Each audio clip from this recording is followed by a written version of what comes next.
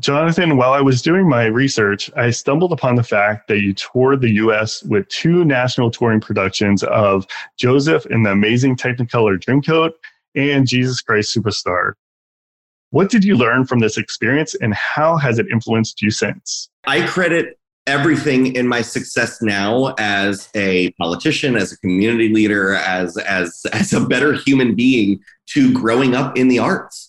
That getting to tour the country right out of college, bright-eyed, bushy-tailed, and full of idealism is a great way to see America. And I got to travel to 48 states in 2 years. It was the most amazing experience to see what America really looks like. And to get to work, you're in some of these cities for a week or two at a time, and you find ways to keep busy beyond seeing the sights and going shopping. I love to volunteer at some of the schools and arts academies to talk about, my experience. And also, this was a time sort of pre the ubiquity of iPhones that we all have now. So to be able to go out there and meet LGBTQ folks across the country and hearing stories like, I'll never forget the guy in Boise, Idaho, who told me, I drive about 400 miles on some, long weekends to go experience life in places I have never been because it's the only place I can feel safe and far enough away from those who know me. And I think about the privilege I have coming from New York and Philly and growing up in Fort Lauderdale, all these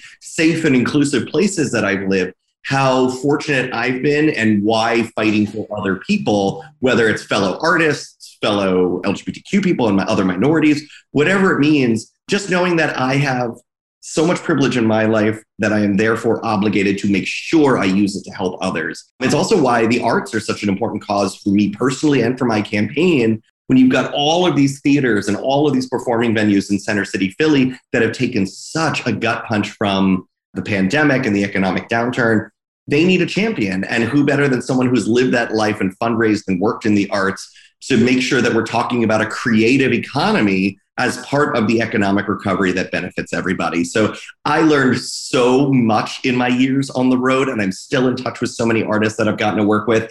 And that also, too, the world of people that put me in touch with working on charity events with Broadway Cares, Equity Fights AIDS, and groups like that, to have people like Audra McDonald and George Takei and Anthony Rapp and Wilson Cruz, all of these amazing artists who are also friends of mine now, endorse me in my campaign because they see what the arts have done for me and my commitment to fight for others in it. It's just mind-blowing, for a kid who used to sit and listen to show tunes and cassette tapes as a kid, to think that some of these people are helping me fulfill a dream and getting elected to office.